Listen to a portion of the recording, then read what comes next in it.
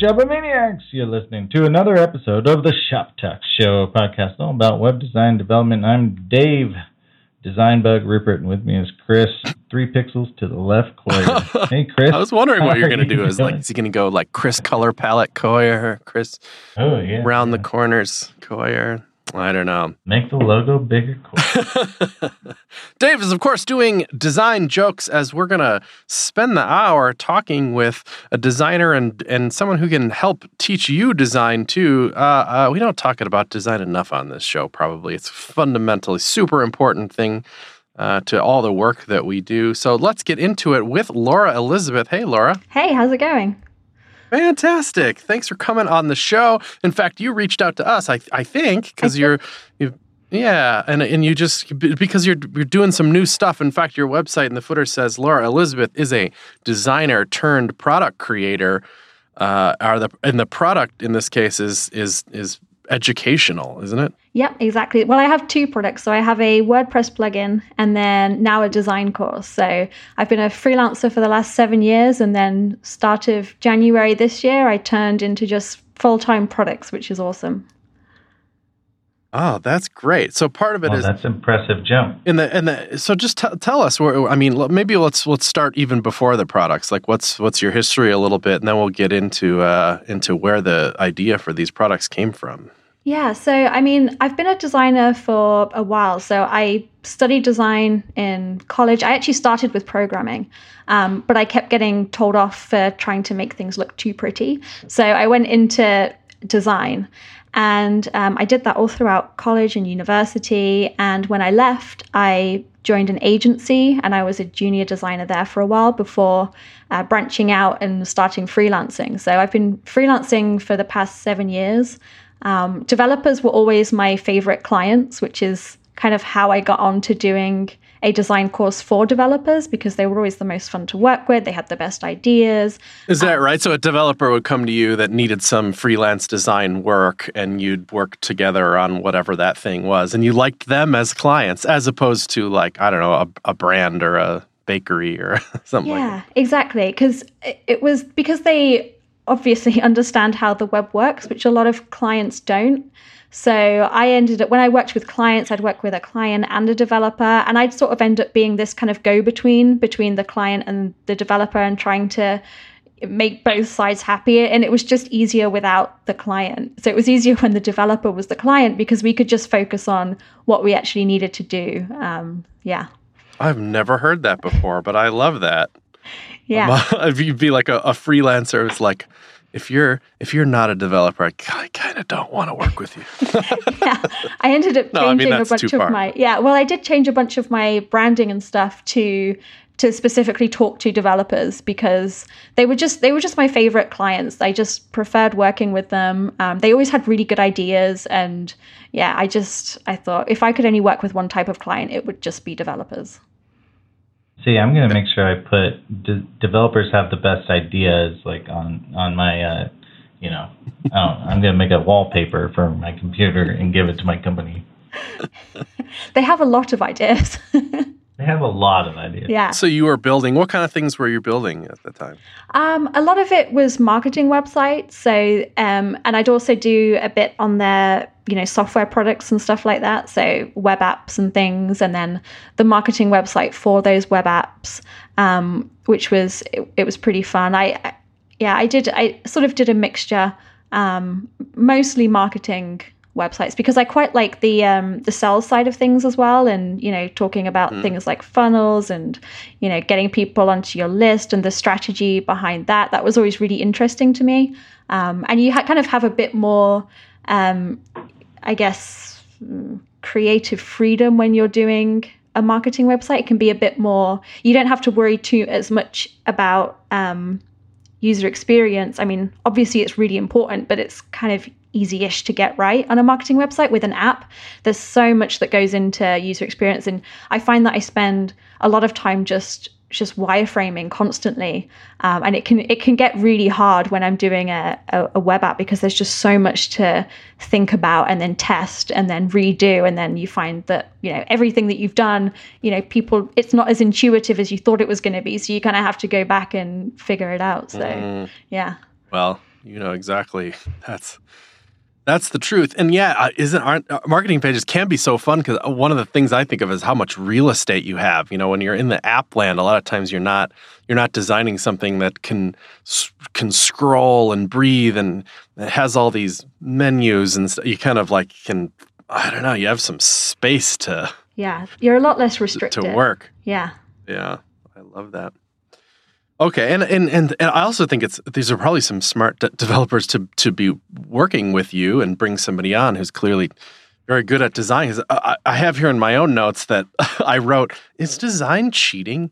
Because sometimes I think of it that way. If you're a developer and you work on some little app and you just are like, I can handle the design part, and you slap together some, gnarly looking homepage for whatever your thing is. It's an app or it's a plugin or it's some kind of thing you're trying to convince the world is great.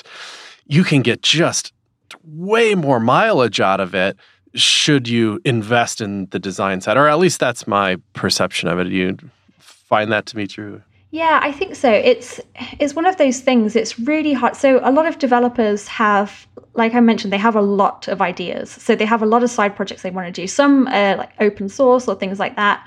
And there just isn't the budget there to hire a designer, even though it would save them so much time. So really the idea behind the course was to help those developers who have these side projects and they want to make it look decent as quickly as possible.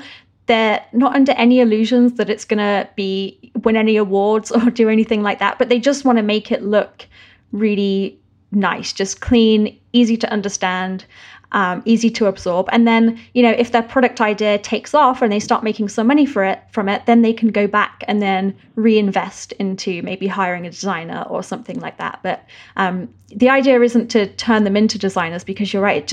It's kind of like a black hole, and you could spend just weeks and come up with something that you're still not happy with. And it just feels like a lot of wasted time, and, time is money. If you're focusing too much on that, you're not focusing on selling. So it's just trying to find that middle ground between those two things. So you're describing the kind of the target audience for your course there, right? This is for you. Tell us about the course. Yeah. So the course is, the idea for the course came about from the freelance work that I was doing. So I was working with these developers. They had maybe an idea that was, it was a working product that was profitable, so they could reinvest. But then they had all these new ideas that they didn't necessarily want to invest in a designer at that stage until they'd validated it a little bit more. So the idea was to help those developers make their side projects look really good, whether that's the app stage or whether it's the marketing website or whatever it is, in pretty much the shortest time possible without turning them into a designer. So I think if a lot of developers have these basic design principles in place, it's something that will really help them moving forward, basically forever. Because the great thing about design, as opposed to development, is that design doesn't really change that much. Obviously, we have trends, and you can follow the trends if you want. You can do something completely different, but the basic principles pretty much stay the same. And if you just know a little bit about how to design, you can get really far. So it's a skill that's going to last you for a really long time, as opposed to when you're working development, things are just changing so often. There's new frameworks you've got to learn. There's just a lot going on. So it's quite nice to be able to learn something that is going to last.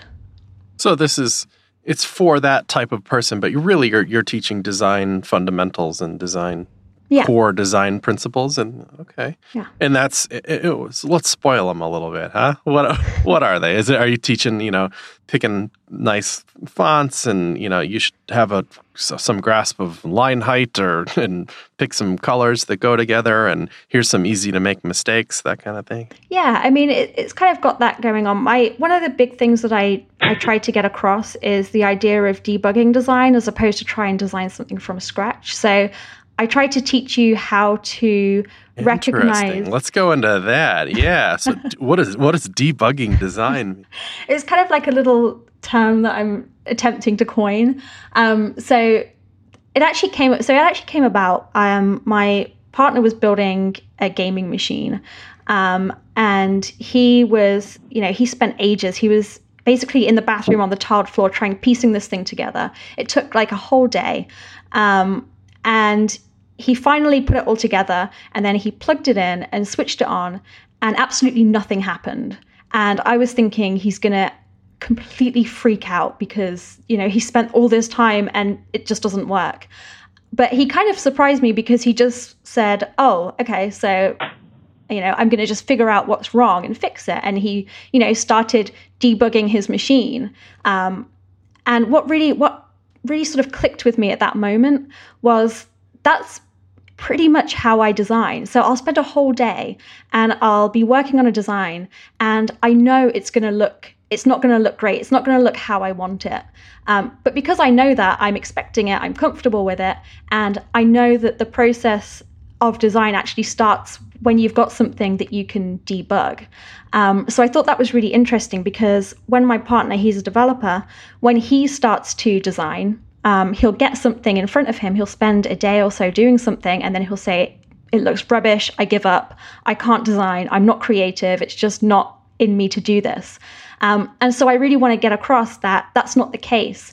It's just the same as if you're building a gaming machine and it doesn't switch on. You don't have to worry. It doesn't matter that it doesn't look good or doesn't look what you expected.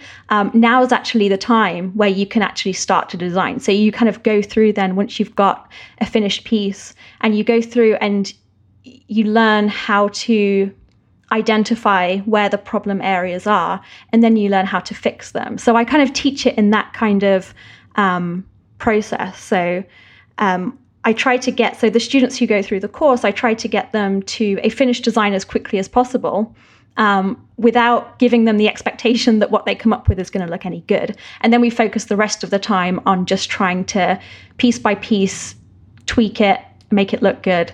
And yeah, that's basically what I do. Another interesting approach. So you let's make sure you have a final product early in what you're learning, and then it'll probably be full of stuff that could be a lot better, and then the rest of the time you spend fixing what they got. Yeah, exactly. It's probably going to look bad, but you'll get there really quickly. And from speaking to people, that's been a really big help for them because they say, probably the number one thing that people say to me is that they just can't start. They have no idea where to start, and they worry about it, and they think it's got to look good from the get-go. So they'll start with like the navigation, and then they'll work on the hero section or something, and they'll try to make that look great before they move on to the next section, and it just takes forever. So if you can get them to at least one finished screen really, really quickly with, basically as minimal, it's going to obviously take a bit of effort, but, as minimal effort as you can, then you can actually start the design process. And are you right in HTML and CSS, or are you not using those tools? Are you like, let's do this in Sketch or Figma or Photoshop or whatever? So it's up to the people who take the course. A lot of people go straight to the browser. I actually recommend starting in software if you can, but that's just because I find it's a lot easier to experiment when you don't have to worry about the code. It's a lot easier to just change things faster. So anytime I've designed in the browser, it's taken me a lot longer to get to something I'm comfortable with, and I usually give up a lot faster. So the end result for me isn't as good as when I start in the software and I can just really easily move things around. And I don't worry too much about making it, pixel perfect or anything like that. It's just to kind of get me somewhere as quickly as possible. But I do have loads of people who go through and they design in the browser. So it's personal preference, and really what you're most efficient in, I think, is the most important thing. Interesting. Yeah, I know personally, I feel like I love working in the browser primarily, or like, I don't know, I spend most of my time, but that I'm not particularly creative there. And that my time in there, my creativity is used for, I don't know, creative CSS solutions to design problems or whatever, but not like I wouldn't like start with a blank canvas of HTML and CSS and really like explore layout possibilities and color possibilities and what's next to what and what's and feel much quicker and more exploratory in not the browser. Yeah, I think that's right. And I mean, I wouldn't say you have to design in software. I think design, especially if you're fast, I'm actually just really slow at designing in the browser anyway. But if it's something that you do every single day and you're pretty fast at it, and you don't really feel like you need the software, then absolutely just keep doing what you're doing. You're probably going to have a bit of a pen and paper next to you to kind of do that more, just sketch out layouts and just figure out where things are going to go. And then, look for inspiration and stuff like that, and just try to have some kind of plan. But yeah, especially if you're doing something simple, I think designing in the browser can work. It's just, for me personally, I'm slow and it takes me a long time.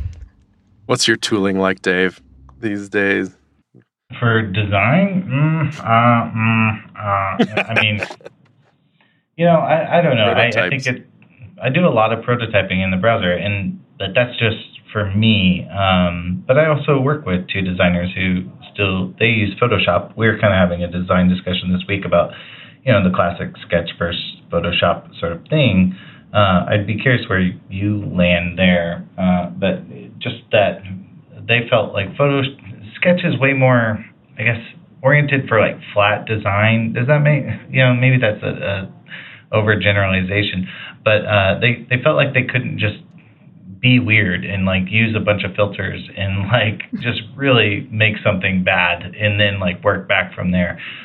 So they kind of liked the Photoshop sort of thing. So I don't know, we kind of work around there. I do a lot in Illustrator so that I can then kind of have an SVG to work with and then kind of manipulate that. That's something I do. I'm not really a great example here. I use the software Affinity Designer just because there's no Sketch for Windows, and it's kind of like a pixel meter sort of thing, and I can kind of express myself there a little bit, but yeah. I've heard good things about Affinity, actually. I've wanted to try it myself. A lot of people say they've been using it and they find it's a really nice alternative to Photoshop. Well, and it's kind of just, I don't want to install Creative Cloud on the machine and download everything and do all that, and it's always updating and stuff. So I like the Affinity, just, I don't know, it does what I want. It's almost like a fireworksy feel to it. But yeah. Yeah. I think I have sort of I guess kind of an unpopular opinion when it comes to tools, Sketch versus Photoshop and all that. I actually kind of agree with your colleagues who you were talking about, in that if you're designing a marketing website, for example, I've used both, and Photoshop is so much easier for me, not only because I've used it for so ridiculously long, so I'm pretty fast in it, but also when you're doing a marketing website, a lot really comes down to imagery.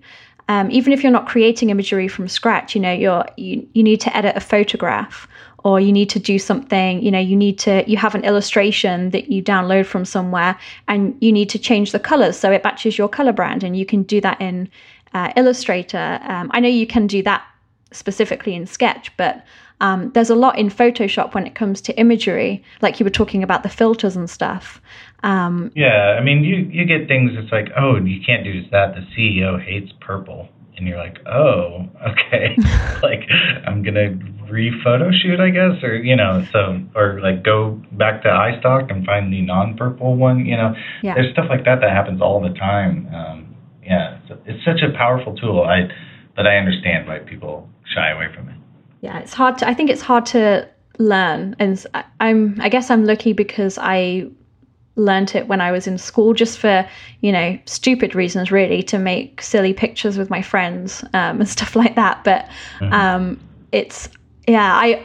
do wonder if I was using Photoshop for the first time today, whether I'd actually be able to make anything, because it is so powerful. I wonder how easy or difficult I would find that, and maybe in that respect, Sketch is a better solution. I haven't actually used Sketch for a while. I bought it back before it was subscription, so I think I don't have the latest version anymore because I think they stopped that now. But it was a little bit buggy as well when I was using it, and I haven't switched to the subscription because I don't want another subscription. This episode of Shop Talk Show is brought to you in part by Rollbar. One of the most frustrating things we all deal with in our day-to-day development lives is dealing with errors, Like, we don't want to be relying on our users to be reporting errors to us or searching through log files to try to debug issues. Such a waste of time that could have been spent coding. With Rollbar, you instantly know what's broken and why. So Rollbar detects when code breaks in real time and provides a full stack trace and diagnostic data to help you defeat these impactful errors. You can integrate Rollbar into your existing workflow pretty easily. You can have errors be sent to, your HipChat or Slack or whatever, or create new issues in Jira or Pivotal Tracker or Trello or whatever. You can add the Rollbar JavaScript SDK super easily into an app. It's just a few lines of code, some JavaScript you need to add to your thing. Here's speaking of JavaScript, for you JavaScript nerds, here's a couple of cool features. One, it has source map support. So if even if you're shipping like super minified code, it will look at your source map and still give you a stack trace through your JavaScript to the place the error actually happened. Super useful.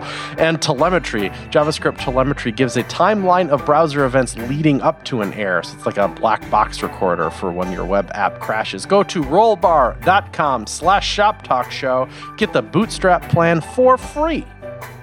So it's used by, Heroku, Twilio, Kayak, Zendesk, all kinds of. Give Rollbar a try for free. That's rollbar.com/shoptalk. So I guess when you're teaching, developers how to design or kind of this debugging process, do you mostly focus on the marketing, or are you pulling into app UI design? Because I imagine a lot of people have all that whole system, is that kind of where you want people to get to? Yeah, so for this course, I'm focusing on marketing websites purely because it's easier to teach the basic principles with a marketing website, because you don't have to worry as much about, UX and stuff that you'd have to worry about. I feel like designing an app is so different from designing a marketing website, and I don't know if I would be able to teach the principles as effectively without making some horrible UX, mistakes. So this course is focused on marketing websites, but then I plan on releasing a bunch of add-on courses for people who want to go down different tracks. So there's a lot of people who need to know more about UX and how to design web apps or something like that, dashboards and onboarding and all this kind of thing. And then there's a lot of people who want to learn more about marketing websites that's going to, look great and also boost conversion. So we're going to go down that route, what a checkout flow, what you need to consider when you're doing a checkout flow, or a pricing page, or, if you have a SaaS or if you have something else. So when I was sort of creating the course, it was really hard to encompass all of that. So I decided to have this first one that I've released is called Design Fundamentals, and that's basically just it's the principles taught with a marketing website. So if you've got a web app or something, I recommend people do the marketing website for that web app just to learn it, and then you're going to be able to branch off and choose your whatever tracks that you want to eventually. I just haven't got around to doing that yet. I think this is good. Somebody I'm into RSS readers, which is nice. You're a nerd. But somebody sent me one, and they were like, "Hey, why don't you use this one? It's free.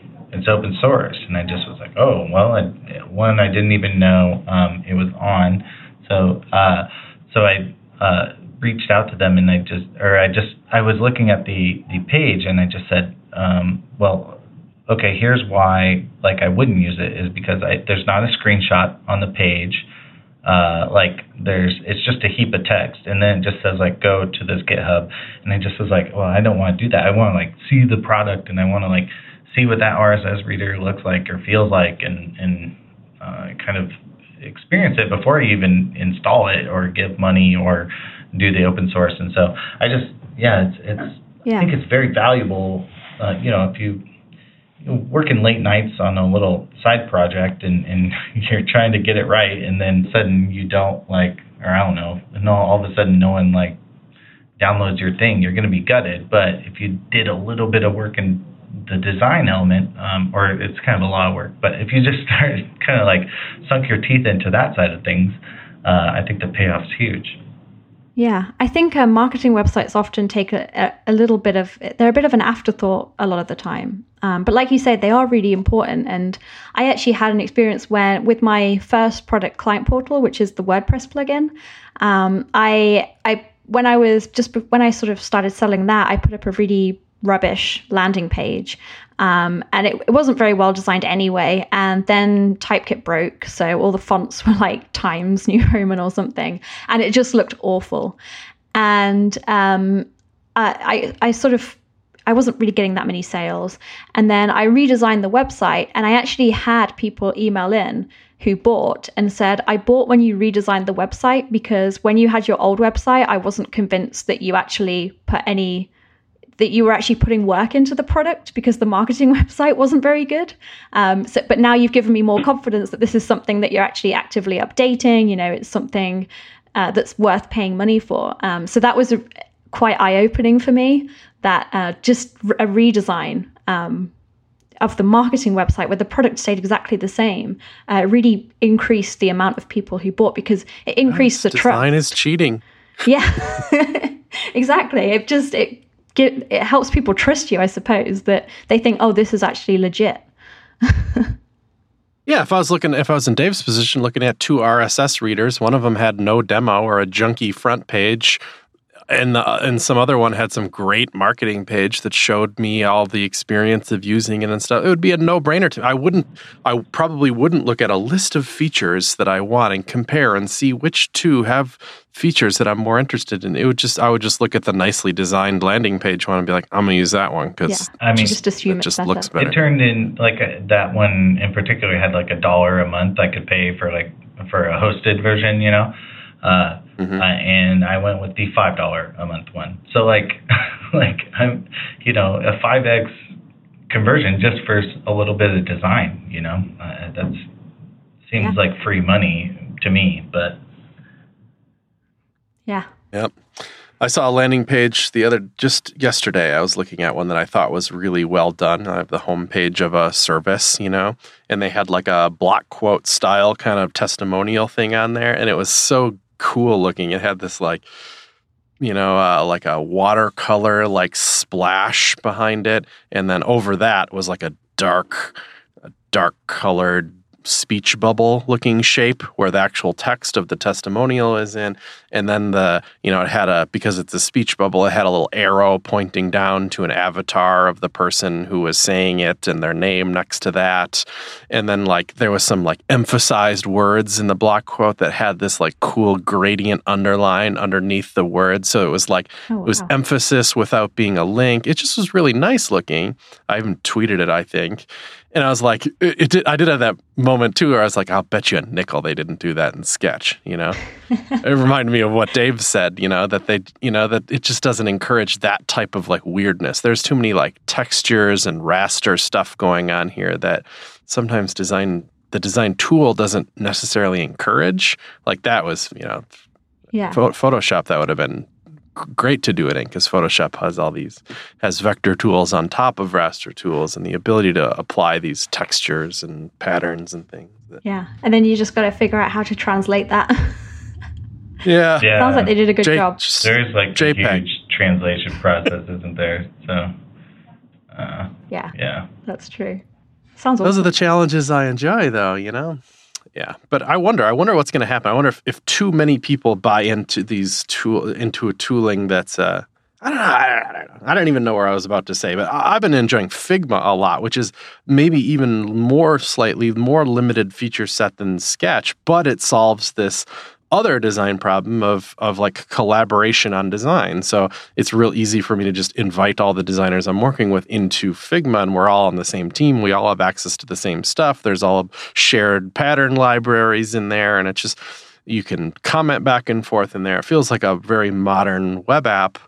And I use it just for those features. I think there's enough design power in it that combined with all of its collaborative abilities is wow. Yeah, the collaboration thing is huge. It's that's really hard still. when I work with teams of people, collaborating in Photoshop is just not easy. I mean, you can do things like you can have what they call smart objects, which you can sort of make, I guess, a basic pattern library, but it's just not too intuitive. And I haven't actually looked into Figma, but I think it's the collaboration part that makes it really hard, especially, and I think it's more important if you're doing an app or something like that. I tend to just, when I'm doing a marketing website, I sort of have Photoshop, and I guess I think of it as like a sketch pad. And then once it's in the browser, I don't really go back to Photoshop. But if I was working in a team, it would be a different story. And yeah, I'd actually be interested to look into Figma and see. I'm always just curious about how large teams function when they have designers and developers and multiple of them, and how they keep everything. I don't know the answer to that either. Like, teams are pretty small, but even when you're working with just one other person, that collaboration design-wise is great. It just feels nicer to me than a shared Dropbox folder or the, what's the joke everybody makes, final stuff, Yeah, it's never like, there's not a smooth process. I know like companies like Abstract are trying to make that, a little more like version control-y and a little more collaborative. I'm interested to see where that goes, because it's definitely, I don't know, GitHub has in some ways mastered social coding, and in a lot of ways, social design is still tough. It's still difficult. It's still, making sure everyone has the latest version of the color palette or the whatever. That's tough. It's a difficult one. I've done a lot of research into design systems because I'm fascinated by them and how teams use them, and but it's so much work putting something like this together that your whole team can use and actually find useful and work with different people's workflows. And it's a minefield. I mean, I think our current process right now is like take screenshots and kind of hack them in Photoshop, like how does this look, with this? And you're like, let's see. I like that workflow. I mean, I know it's probably a little janky sounding, but I find that way too. Like Laura, you said, you design in Photoshop and then you get to the browser and then you probably don't go back to Photoshop. I find that's mostly true, but if you ever do go back to Photoshop, it's usually you take a screenshot of the browser window, drop it into Photoshop, and then start smashing it apart, Yeah, exactly. Yeah, because it's a more realistic view of what you've got, because but even between Photoshop and the browser, things pretty much always change. Mm-hmm. So Photoshop becomes outdated pretty quickly. Sometimes it's about the idea, it's like, here's this with a sans serif or, a weird, slab serif heading or something. You're just trying to convey the idea quick, and that screenshot to Photoshop is kind of fast. But Laura, I'd be curious.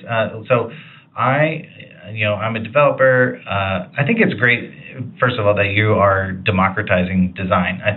Trying to get, because there's often like a developer versus designer war always going on or something. And it's developers can't design.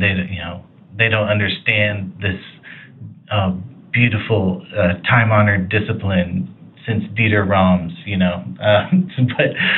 but I think, I think there's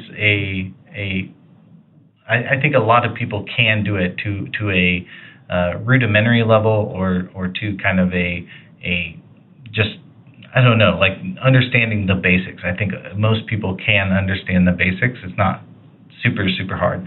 But I guess, so if I'm a developer and I'm sitting in front of like a blank canvas or whatever, what do you have tips for like finding inspiration or drumming that up or what?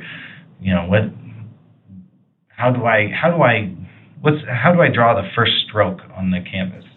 Yeah, so I mean, I'd probably answer that from a marketing website point of view because it's a little bit different. But the first thing that I do is I always start any design I do in a Google Doc. So say I'm doing a landing page or I'm doing a pricing page or I'm doing whatever I'm doing, a blog or something, I'll basically write the entire page in a Google Doc. And I'll actually use the formatting in Google Docs to figure out things like hierarchy. So, I'll use the headings, H1, and then I'll use the H2, and then I'll use bullet points for maybe if I've got like 3 key features or something, and I'll emphasize certain words by like making them bold. And I'll actually do a lot of because they're design decisions too. And I'll do that straight in the Google Doc, because I'm not actually, I'm not focusing on things like color or anything like that, and I'm getting the content done first. And that also helps, I always say if a landing page can convert as a Google Doc, you're doing something right. And I've actually known people who have had landing pages that are a Google Doc, and they have actually converted for things like, even services design. If you've got something productized, and they've actually done really, really well, because that's how important the content is. So it's really worth spending some time there. But the other thing that does, which is really useful, is once you've been formatting the different content areas that you're going to have, that helps you when you're then looking for inspiration, because you know what you're looking for. So say you have 3 bullet points with maybe 2 lines of text underneath. So you've got like a heading, 2 lines of text, and you've got that 3 times. You can then go to these different inspiration websites, and I'll tell you a few of my favorites in a minute if you're interested. And you can just look for other websites that have got because that's quite a common pattern, the 3 points. And there's a ton of different ways that you could show that. You could show them next to each other with an icon on top, or maybe in 3 boxes with like a illustration or something, or a photograph, or you could have them below each other with an image next to it if it's something that needs explaining more, as an image, like a screenshot or something like that. And that just gives you loads of ideas, and you then know what you're looking for. And so what I do is I take every single content pattern that I have, and I just will spend ages just looking through all my favorite inspiration sources and finding those content patterns, and I'll screenshot those when I find them, and then I'll sort of stitch those together to basically make my layout. So once I have that, I have a layout. I'll either screenshot them and stitch them together in Photoshop, or if it's quite simple, I usually, to be honest, just have a pen and paper next to me, and I'll just remember the bit what I was going to do. Image is going to go here, something's going to go here, and that's when I then take it into Photoshop or whatever you're using, and then I just basically will use a nice font. I don't know, something like Open Sans, just whatever the most default nice font that you have is, and I'll copy that text into the document roughly in that layout, and then you've got you don't have to worry about the imagery just yet, but you've even with just that, you've pretty much started. You've got something that you can work with. And then you can just, like I say, just start going over it and start adding you can go through the colors. And obviously in the course, I teach you how to choose decent colors and how to spot good ones and bad ones and all that kind of thing. You can look at the font. If you're not happy with the default one that you've chosen, you can try a few different ones. And then you can go into the imagery, which for a lot of people is the hardest part. But there's an awful lot you can do if you can't draw. A lot of people think, to do something with imagery, they have to be able to draw. But there's so many resources out there that I actually came across one recently. I'm trying to think if I can remember the name, but it's basically free illustrations that are really, really high quality, really nice. I think I remember. I would think it's the same, because it was like they were like weirdly nice, and they're built for kind of for marketing web apps almost, and they're like full color vector illustrations. And you can change the color in the browser, so you can, if you have a brand color, you just change it in that little drop down, and it'll change all the colors so it's branded to your color. But I'll find the URL, and you can post it in a show notes or anything like that. But there's a lot of resources that are coming out now that are really helpful for people who feel like they can't design, because they kind of take the hard work out of it. You just have to make it match, basically. So then when I'm kind of working through this design, I like that sketch it out in Google Docs, kind of like just get your type right. I think we talked about it. We had Tim Brown from Typekit on a while ago, but and we talked a lot about the type choices being kind of the soul of the website. And I like that, in Google Docs, you can really kind of starting the soul of that page and how it's laying out. Does this text get centered? Does this text go, what are these words we're working with? I think that's really cool, very content, like starting with content first sort of approach. I like that. And then from this kind of debugging idea, I can ship that Word doc or Google Doc, and then it's kind of just iterating, right? It's kind of like, oh, you know what, there needs to be a button here because no one knows to click on the thing. Okay, I'm going to just do that. Or, need a more prominent hero section or featured item, so I can just kind of add that. I like that approach very much. Yeah, it's a lot of it's really a mindset change. And another reason I really always liked working with developers is because pretty much all of them that I've worked with have very good taste in design. And obviously, these are the ones that are coming to me to, hire a designer. So obviously they appreciate good design. They really like good design, and they can see it. They can tell the difference between good design they like and design they don't like.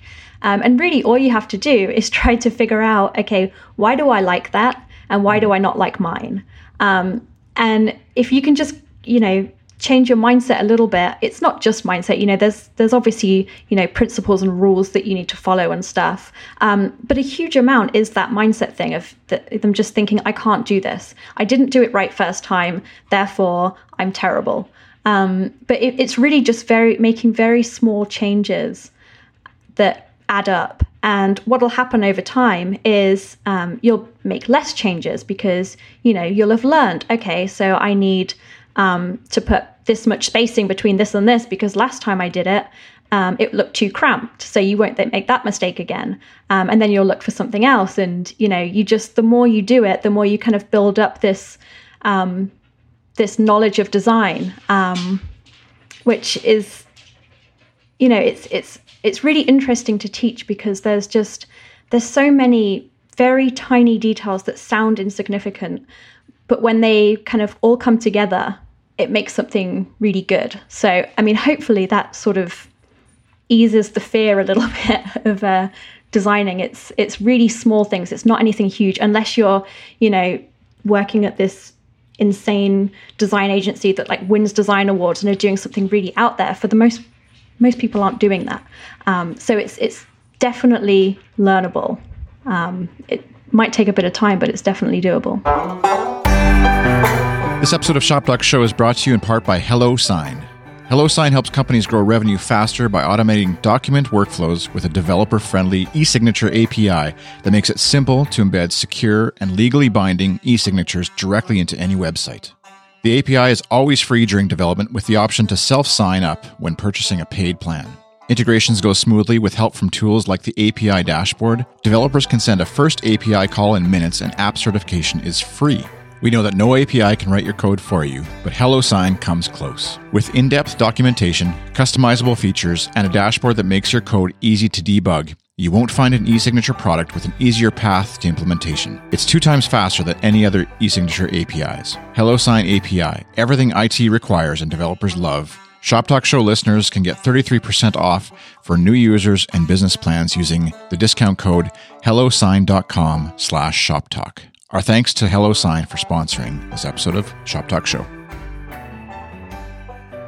You see developers taking this course, and like, do you have a bead on like what things are resonating with them the most? If you've witnessed some developers have their kind of design aha moment where they...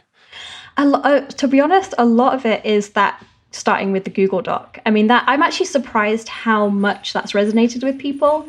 Because to be honest, I kind of thought, okay, no one's going to believe me that this makes such a difference. I don't know if they're going to do it.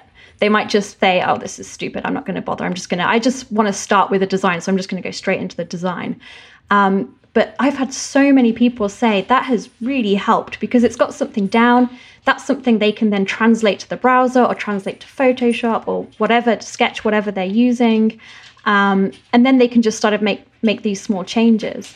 So that's great. So it has there's probably a title at the top. There might be one of these like, sentences or paragraphs that explain what's going on. Maybe lower than that, you could probably just say like square bracket,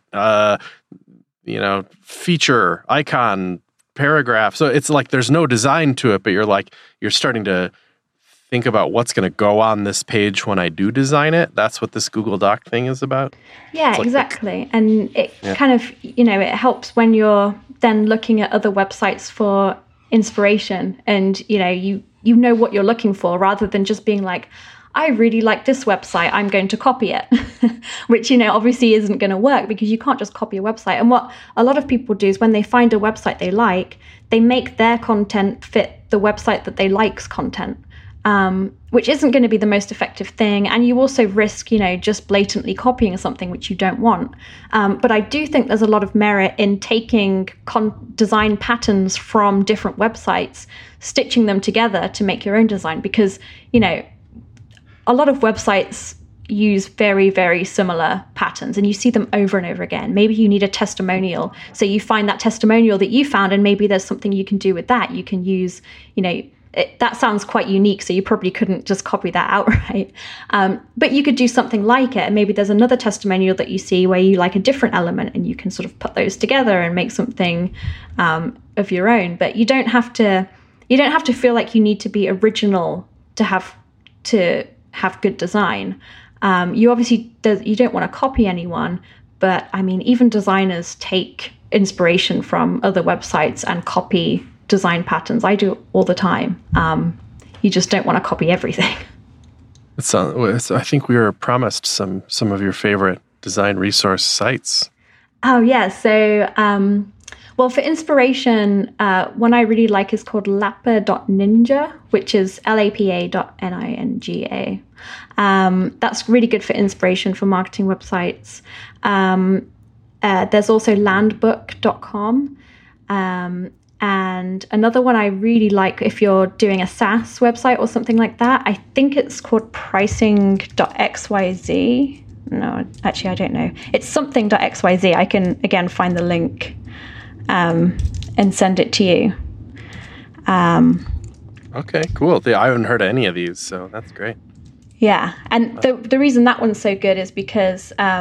actually, no, that's not the domain I just bought on the website. I don't know what this is. But the reason that one's good is you can filter by, pricing pages. Maybe that's where I got the URL from. And pages based on what the page is trying to do, newsletter pages or something, or home pages. And then in terms of illustrations and stuff like that, if you've got some money that you can invest in it, one website I really like is called ui8.net, and that's got that's got loads of illustrations. Some of them are really, really high quality, really nice icons on there, and it's amazing what you can do when you've just got some really nice design assets that you can use, especially if you don't mind paying a little bit of money. That can make your life so much easier when you're designing something. I like that too. I think that's kind of fun sometimes if you're stuck or looking for ideas to look at, not only like example full designs, but just example assets, like, whoa, what a weird font, or look at this cool illustration. I wonder if I could use that somewhere. And whether you use it or not, it might just open your mind up a little bit there. Yeah, exactly. It just adds a bit of interest to your designs. Obviously, you don't want to use too many that's going to, bring things that's not really relevant. But nice icons, nice illustrations. They just make the website look really nice. They don't serve too much of a purpose a lot of the time, but they really help lift a design and make it look really good. So these kind of resources are really good. And I have another one, which again, I should have come prepared with a list of resources that I was going to share with you. But yeah, I can share them with you after. I've got loads. I'm sure you share resources on your Twitter or such as, so I think people can find you. This is great. Yeah, because I think my next question was, you're like, okay, I want to do a really cool hero unit, and it's like, I cannot draw, especially in a computer app. So I think this UI8 seems really cool. I just kind of like assets, but not, and I guess not terrible like I don't know, Wingdings or whatever, iStocky. Yeah. Not iStock. Because that's the tough part too, is knowing like where you can get quality resources. Because I don't know. I mean, I search for something vector, and I just get just garbage, miles of garbage, and you spend a whole day, and then you just quit because you don't want to do it. Yeah, exactly. And I've got a few videos that I'm about to post, just on Twitter or something like that, where I actually show you how I edit these illustrations, because it's one thing to find really nice illustrations, and UI8's a great resource for that. But you normally have to do some editing to make it fit your website. So editing things like colors, or even placement. Sometimes an illustration has little elements that aren't really relevant to what I'm doing. Like I found one the other day, which I'm using for my redesign of Design Academy, which had loads of like Bitcoin stuff in it. And I'm like, okay, so obviously I don't want to use that. My Design Academy's got nothing to do with Bitcoin. So I just found some similar icons that I could switch out that were more related to design. So it kind of looks like I had this custom illustration made, but I didn't. I just got it from UI8, but I did some editing. And so I think that's another thing that's been really useful for people on the course. So I'm going to be creating some free videos to show how you actually go about doing that. And it's a lot easier than a lot of people think. And the results are just, if you spend that little bit of time, the results can be really good. The similarity between tools can be an issue. But yeah, if you make it yours, do your thing.